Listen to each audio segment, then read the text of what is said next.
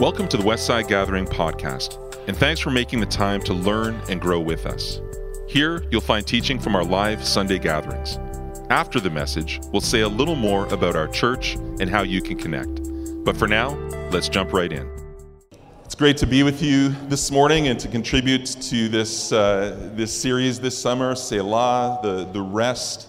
And it's wonderful to have younger people in with us this morning. Children, thank you for being here. It's probably more one-sided of us old folks being, glad to see you here. You might be going, listen, man, get this thing over. I got stuff to do.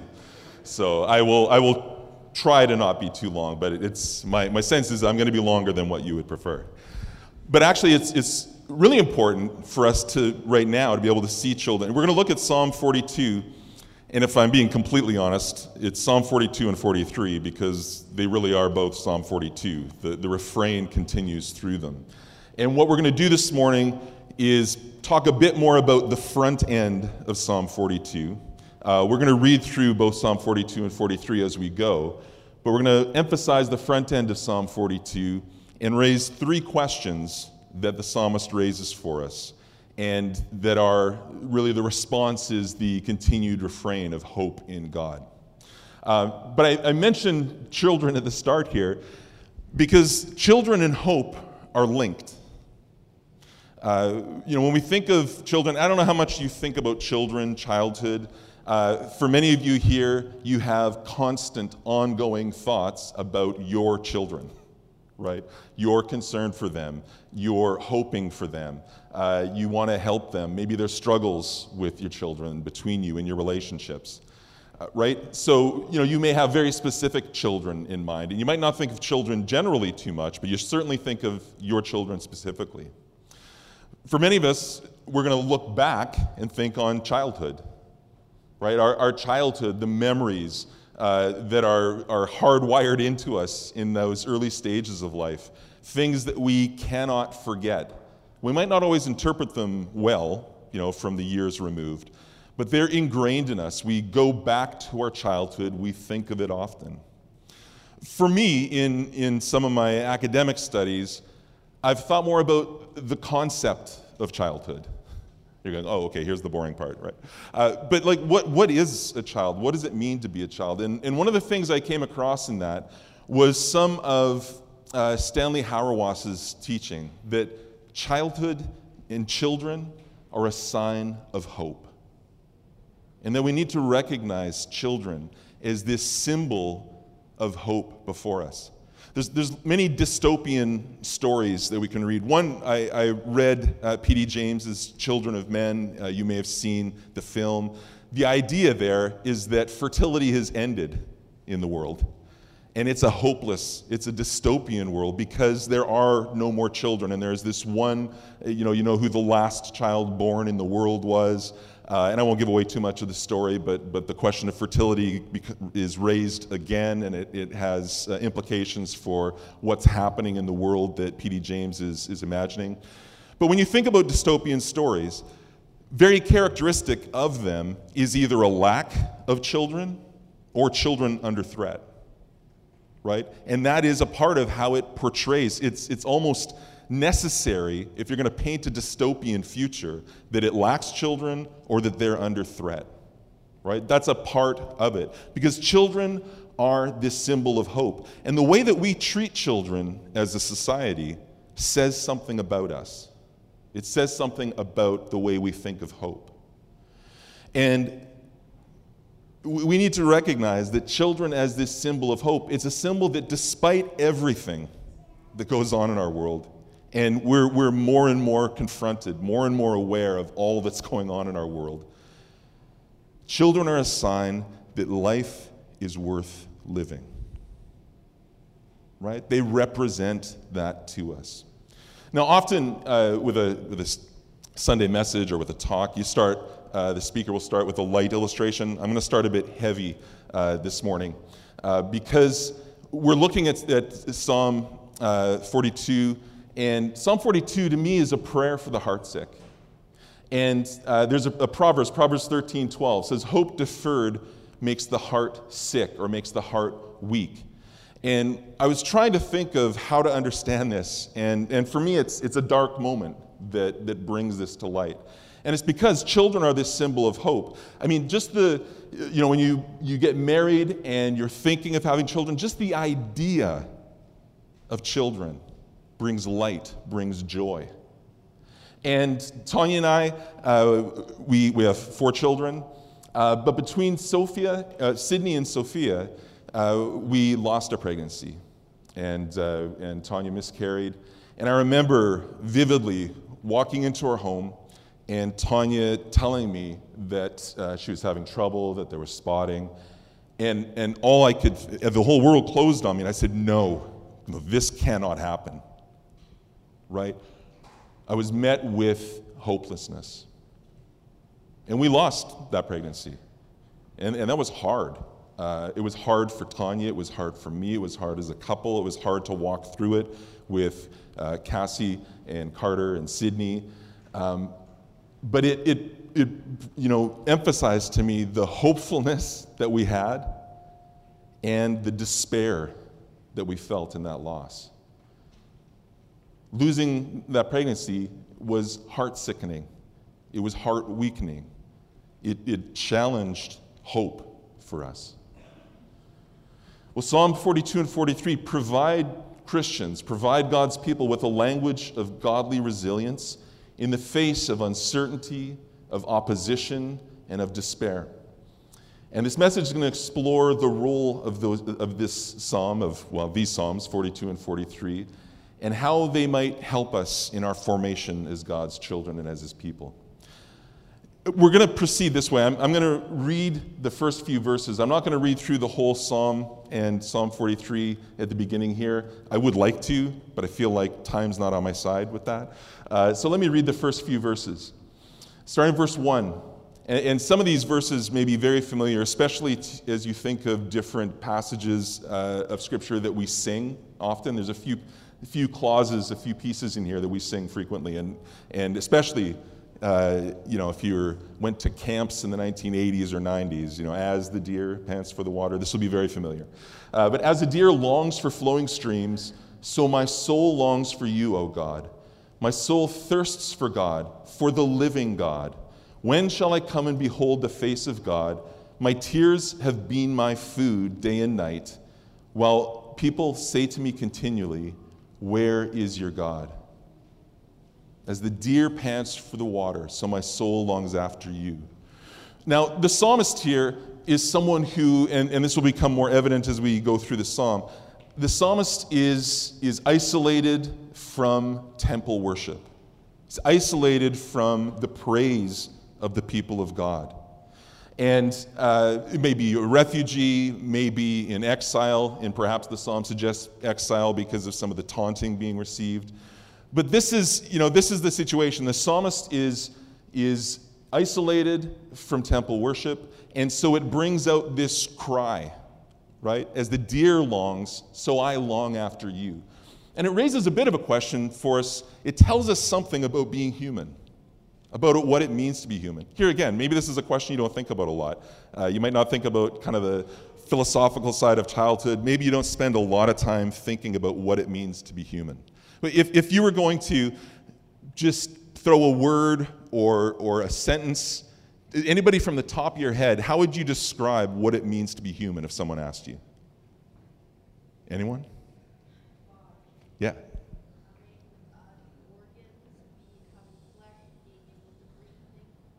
Say that one more time. Breathe, think. I think you said create things, right? You said something about organs, body, right? These are important parts to be human, right? And that embodiment part, that matters, right? We are embodied beings. Anyone else?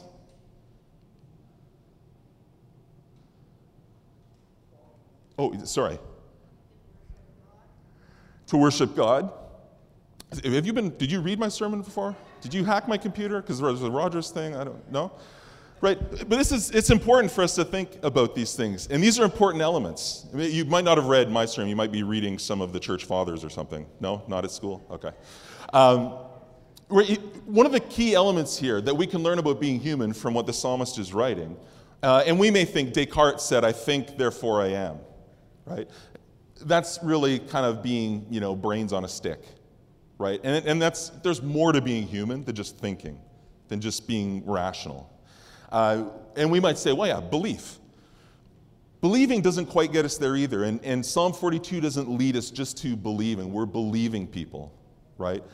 It's being lovers, worshipers, right?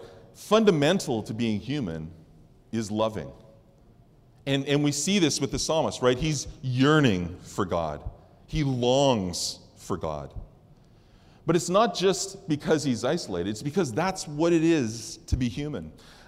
So here's what Augustine, at the beginning of his Confessions, right at the very beginning, in the first paragraph, he says, "You stir humanity to take pleasure in praising you, God, because you have made us for yourself, and our heart is restless until it rests in you."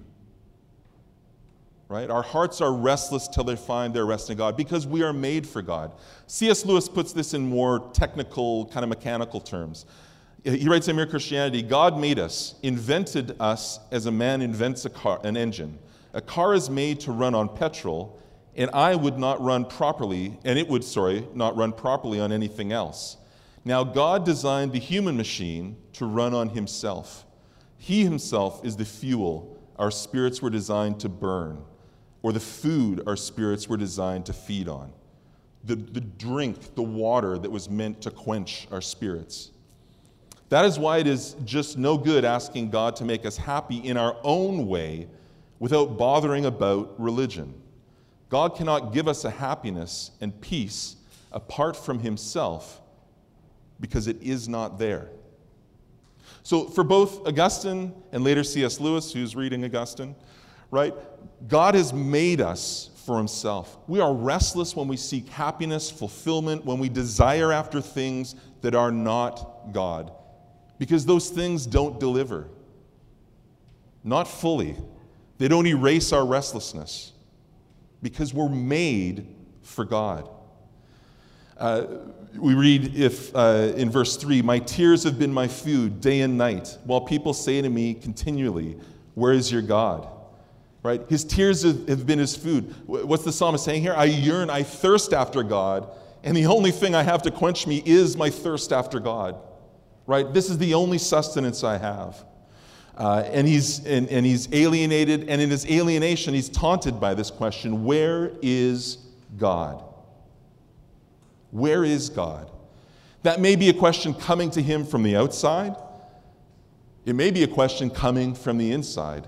He's thirsting. Where is God? Where is this satisfaction? The only satisfaction. But it's interesting, right? And this is where the psalmist moves us from our individualistic mindset, where we want to say, hey, we come to worship. And even when in our prayer time, and I said, well, let's confess our love to God. Let's confess our sins before God, the sins he knows. Let's confess our rebellion to God. But that's not just between me and God, because I don't exist just as this isolated individual. And the psalmist wasn't just talking, his yearning for God was a yearning to be among the people praising God. Psalm 22 verse 3 says, "Yet you, God, are holy, enthroned on the praises of Israel." And we see in verse 4, "These things I remember," the psalmist writes, "as I pour out my soul, how I went with the throng and led them in procession to the house of God, with glad shouts and songs of thanksgiving, a multitude keeping festival." See, his story isn't just about his own personal spiritual life that can be kept to the inner being. As Christians, that option's not open to us. It's not intelligible as you read the New Testament. Why? Because we identify with the death and resurrection of Christ, and we identify with one another in the death and resurrection of Christ. We are clothed in Christ, but our oneness is in Christ. And so as the psalmist directs and says, I yearn to be among the people of God, praising God, It's important, right? We're made for God. We're made to run on God. We're made to gather as his children and to praise him and to speak to his kingship together.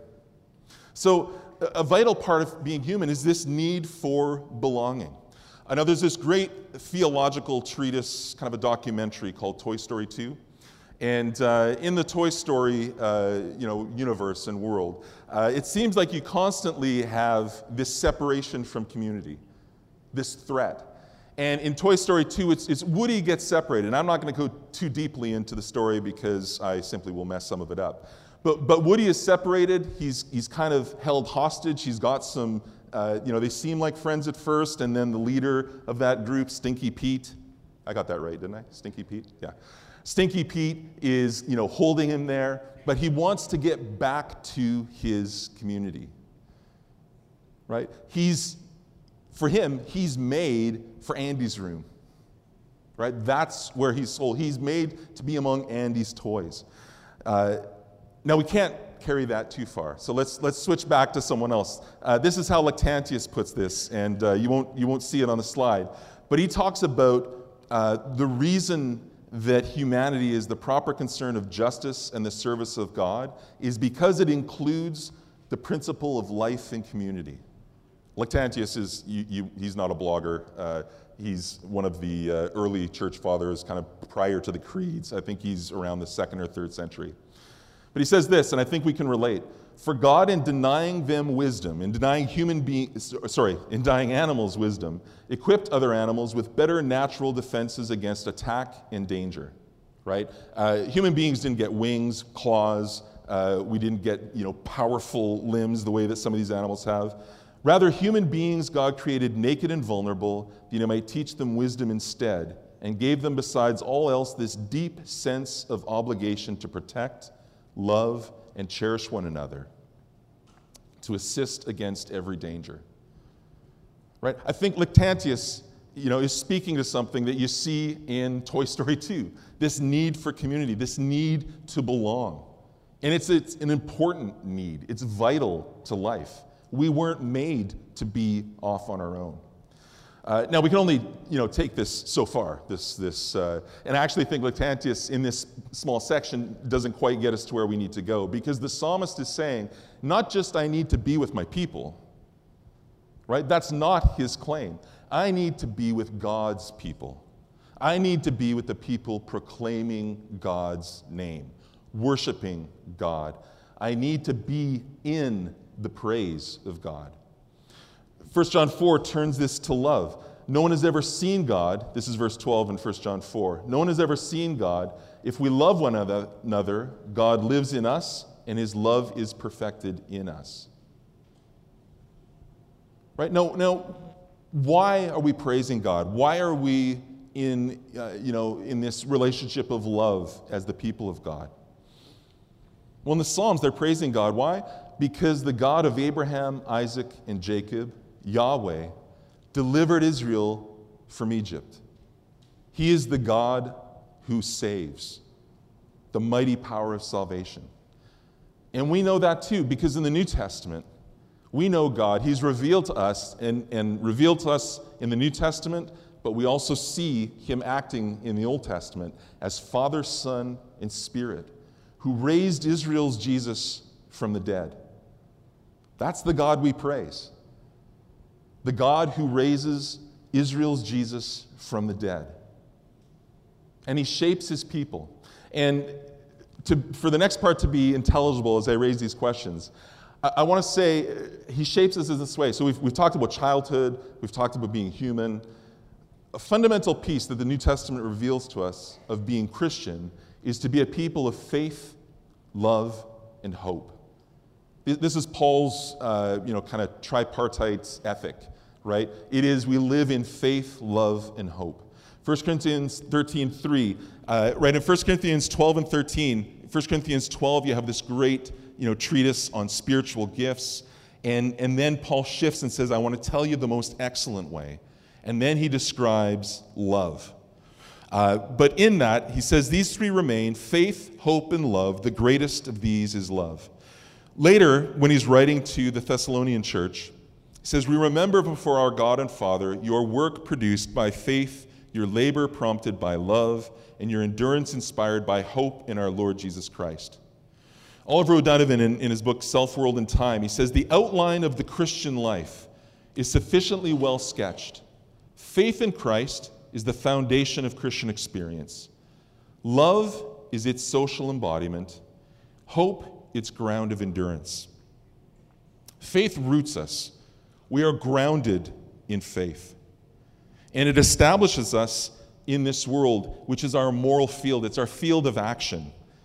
And the field of action is summed up in one word: love.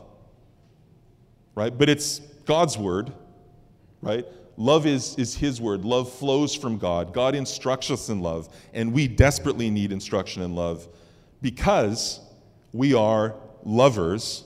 We are, like the psalmist says, those who long, right? As the deer pants for water, so we long after God. The problem is our loves are corrupted through sin. Our loves, the objects of our loves, are misplaced. We get off of the kingdom of God and we place our loves in other places. Maybe this morning, as you prayed confession, right, you were confessing that. I have to regularly confess that. I have to regularly ask God, align my love, right? So we are called to love, and we are conditioned by hope. The hope of the kingdom pulls us forward through this life.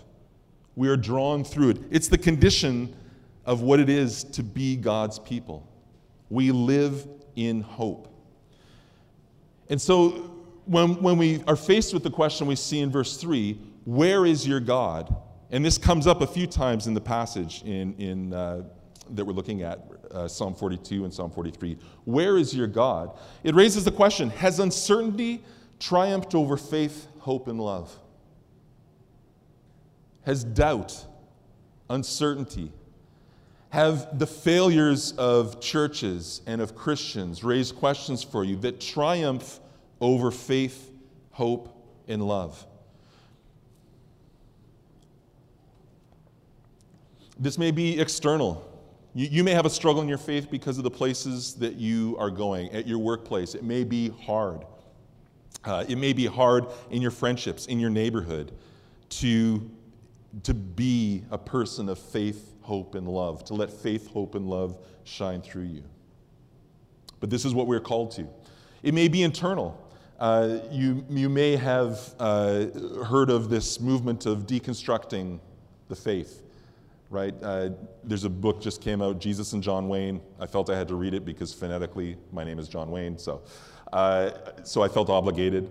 But it's a book looking at what Christian faith in America has looked like, how wedded it has been to politics and to kind of a masculine domination. And it's leading people to go, well, so what do I do? And deconstructing is, well, I'm going to pull these things apart piece by piece to make sense of it and build it back up. Now, there's major questions that raises. The issue isn't you're never allowed to ask a question about your faith or never allowed to doubt. But we also rest ourselves in God. And we need to put doubt in its proper place. And here's where the psalmist keeps landing, right? He's faced with questions. He's got his longing. He longs for God. But verse 5 begins this constant refrain in Psalm 42 and 43. And it's this answer to the question, have doubts, has uncertainty triumphed over faith, hope, and love? And in verse 5, why are you cast down, O my soul, and why are you disquieted within me? Hope in God, for I shall again praise him, my help and my God. Hope in God, for I shall again praise him, my help and my God.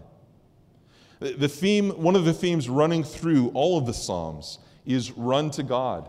Take refuge in him. He is your strong tower. He is your rock. And so when we face doubt and uncertainty, when we face it because of questions asked of us or to us, when we face it because it's questions bubbling up within us, it's okay to face questions. But again, where do we have to turn? Our hope is in God. We're conditioned for this. We may hit a lot of bumps in the road, or potholes would be the vernacular here in Montreal, right? We may hit a lot of potholes and bumps in the road, but we're drawn forward by our hope in God. And here's the secret that we don't often think through in our secularized world. We often think, well, yeah, faith, there's a lot of questions, a lot of doubts. Well, guess what? Doubt is haunted by faith as well. The person doubting isn't, there's certainty. You don't have a new certainty in doubt. Doubt doesn't somehow get to escape questions. And so it's more of this paradox of, well, faith has to deal with doubt, but doubt, right? Doubt is doubted itself. Am I doubting the right thing? Is my doubt correct? So it's not just the person who hopes in God that needs to answer questions, right? And we live in an age of question. Let's continue on. My soul is cast down within me. Therefore, I remember you from the land of Jordan and Hermon, from Mount Mizar. Deep calls to deep at the thunder of your cataracts. What's a cataract? Anybody? Yeah, we think of it cloudy, eyes. Maybe it comes with some age. The cataracts here, right? This is the water falling and crashing into the pool. Here's the thunder of your cataracts. All of your waves and your billows have gone over me. Okay? By day the Lord commands his steadfast love, and at night his song is with me, a prayer to the God of my life. In the face of doubt and uncertainty, be heartened by God's thunderous love. I think there's a movie, something like that, coming out. Love and Thunder, Thor. Right? But be heartened by his steadfast love that billows over us. Right? And here's, why you may be going, why was he talking about faith, hope, and love? It's not, we don't see it in the passage. Yet we do. Right? Faith, hope, and love are running under and through this. And here we're challenged to rest in God's steadfast love. We often think of God's love as unconditional. I think sometimes when we do that, we're using a really vague term, unconditional. What do we mean by this? Usually what we mean is, it doesn't matter what I do, I'm off the hook, right? And so God's grace meets all of my sin, so I just keep on going, right? God's love's not unconditional if that's what you mean by unconditional. God's love, his steadfast love, his unfailing love, it conditions us. It is shaping us. This is what the psalmist is pointing to, why he keeps saying, hope in God. Be conditioned in your faith, hope, and love by the God who raised Jesus from the dead. Right?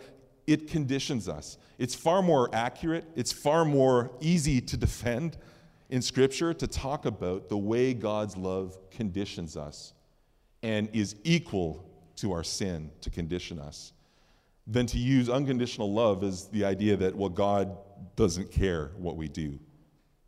He cares deeply what we do. And here the psalmist calls us continually to be conditioned by the love of God. Go to verse 9. Okay, and here's where we again rest. I say to God, my rock. Right? Here's this constant theme. But it's a paradox. I say to God, my rock, why have you forgotten me? Right? We've moved from where is God? Why have you forgotten? We see things building. Why must I walk about mournfully because the enemy oppresses me? As with a deadly wound in my body, my adversaries taunt me, while they say to me continually, where is your God? So here we have, where is your God? Right? But uncertainty, doubt, is now coupled with opposition, godless opposition. Okay, and this may be direct. If the psalmist is in exile, if the psalmist is surrounded by those who don't love God, who don't praise the God who delivered Israel from Egypt, right, then he's facing taunting. He's blocked from some of the things that he needs to do to be among the people and praising God. So it may be direct, and maybe you face direct opposition to your faith, right? You may. Now, we live in a place where sometimes we misinterpret direct opposition. Maybe we're kind of sometimes just being a goof about things, right? But we may be here and face direct opposition, but we certainly face indirect opposition, right? A world that in some ways that we haven't recognized is hostile to loving God, to holding ourselves in God, to the hope that is in God. The more pressing issue may be the things that are shaping us that we don't recognize. When I'm talking about being lovers, and I've mentioned this book before, You Are What You Love, James Smith, he talks about, coming together to worship. Why? Because in worship, as the people of God, we are being enstoried in the gospel. We're finding our place in the gospel, in the story of the gospel. But we do many other things. We shop. We take part in activities. One of the big concerns that I've had as our children have grown has been our involvement in sports, right? Two of my kids are away on basketball trips right now. But here's my concern. Sports is a full body activity. Worship is meant to be a full body activity. In basketball, or in soccer, or in all the other sports we play, your body is learning, it's memorizing. It's when we see somebody do some amazing move on the soccer pitch, or on the basketball court, or on the football field, it didn't come from nowhere. It comes from muscle memory, from their putting their body through these motions that when they need them now, their body knows what to do, almost as if second nature. Right? Well, one of the problems is that sports also is training them in domination of others. Right? And we have to be very careful about those things. Because as a Christian, I recognize, sin is this lust to dominate. But that's not the gospel. That's not Christ. That's not the Christ who Paul describes in Philippians 2 as subjecting himself, right? Even to taking on human flesh, even to death on a cross. So somehow in this world where we all put our kids in sports, we know it's good for them. We want them to learn things through the sports. It's character building. But it's a full body training in something that is counter to the gospel, in dominating others. And we have to be careful of that. I say that as somebody who's trying to guide his kids through it because I love sports, right? But I have to be aware of those things. But it can be other things. It can be the way that we do business. It can be the way that we relate to our neighbors. These are full body experiences, right? And we're learning something through them. By doing these things, by shopping, by sports activities, by the work we do, we are training our bodies. And that is why we need the submission of the body of Christ, the submission to the lordship of Christ. That's why we need to gather. One of the reasons we need to gather, so that we can be formed and shaped in the story of the gospel, so that we can be shaped through worship. That as we're worshiping, as we sing together, as we pray together, as in this activity here where I'm speaking some words and you're hearing some words, it's an activity we're doing together that is shaping and forming us. And we need to continue to be shaped and formed. So, verse 11, why are you cast down, O my soul? Why are you disquieted within me? Hope in God, for I shall again praise him, my help and my God. What do I do in the face of opposition? I hope in God. I condition myself in the hope of God. Because that's the answer in the face of opposition. In the face of uncertainty, hope in God. In the face of adversity, of opposition, of godlessness, hope in God. We are called to hope in God. Now in Psalm 43, and we're just going to read through Psalm 43, vindicate me, O God, and defend my cause against an ungodly people. For those who are deceitful and unjust, from those who are deceitful and unjust, deliver me. For you are the God in whom I take refuge. Why have you cast me off? Do we see a progression here? Where are you, God? Have you forgotten me? Why have you cast me off? We've moved from doubt to facing opposition to despair. Oh, send out your light and your truth. Let them lead me. Let them bring me to your holy hill, to your dwelling. Then I will go to the altar of God, to God my exceeding joy, and I will praise you with the harp, O God, my God. Verse 2, why have you cast me off? What do we do with this despair? And it raises the question, has despair triumphed over faith, hope, and love? Has doubt triumphed? Has opposition or godlessness triumphed? Has despair triumphed? And we need to take seriously the challenge of living for God in the world that we live in. Because we're faced with doubt, we're faced with opposition, we can tend towards despair. Proverbs 13:12 that I read at the start, hope deferred makes the heart grow weak. I feel like I'm at risk of a weak heart often. We need to know what it is to live in faith, hope, and love, and to be built up in it. Colossians 2, as you therefore have received Christ Jesus as Lord, continue to live your lives in him, rooted and built up and established in the faith, just as you were taught, abounding and in thanksgiving.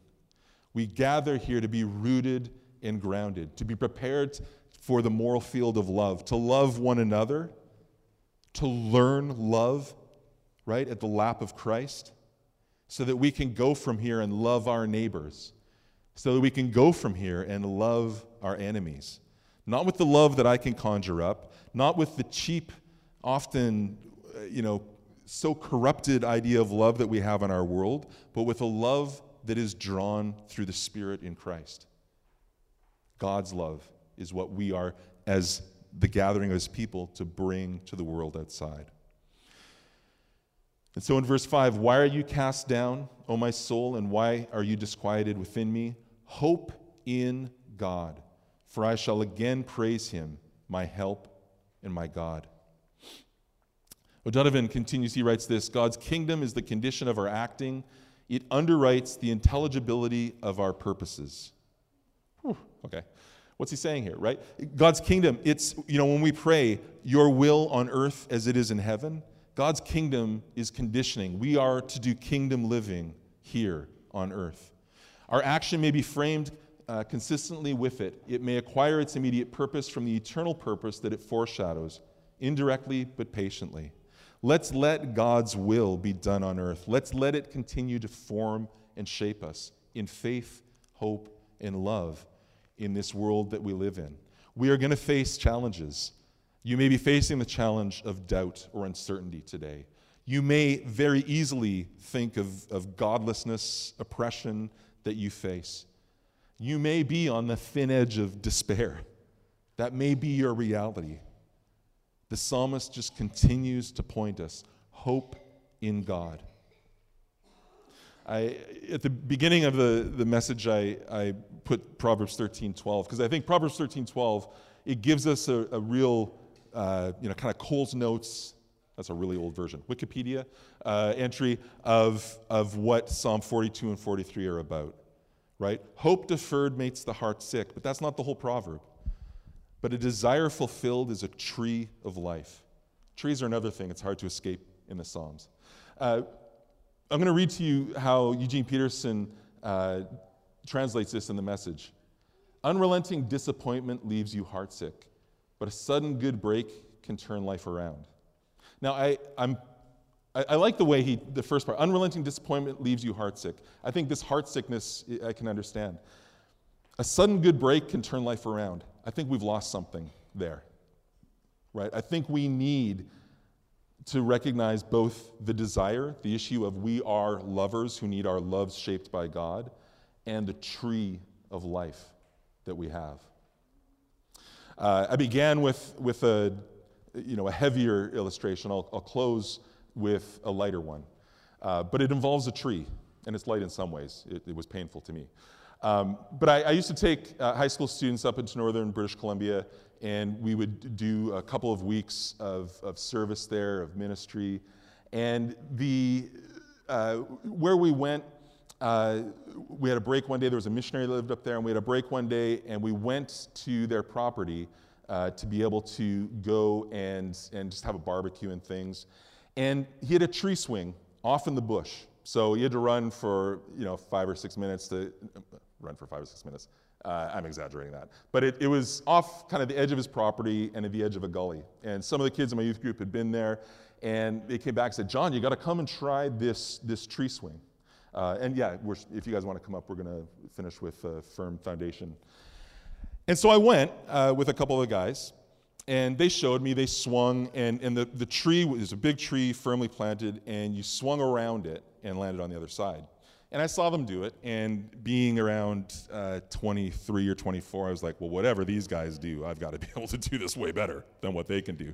An issue that kind of got me in trouble at different points in my life, and didn't fail to get me in trouble here. So I grabbed onto the rope, and I swung, but instead of doing, a U, I chose to do a V, a very narrow V. I swung out as hard as I could. I got over the gully, and as the rope twisted, I saw where I was coming back to, which was the tree the rope was attached to. And I hit the tree. I've never in my life hit anything firmer. And I felt like a cartoon character sliding down to the base of the tree. And then the next thing I remember is the face of one of the kids from my youth group standing over me as I opened my eyes and the buzzing kind of dissipated. And he's like, you blacked out. And being the caring kid he was, he just kept yelling that and ran back to the group. John blacked out, John blacked out. And I laid there trying to, piece myself together.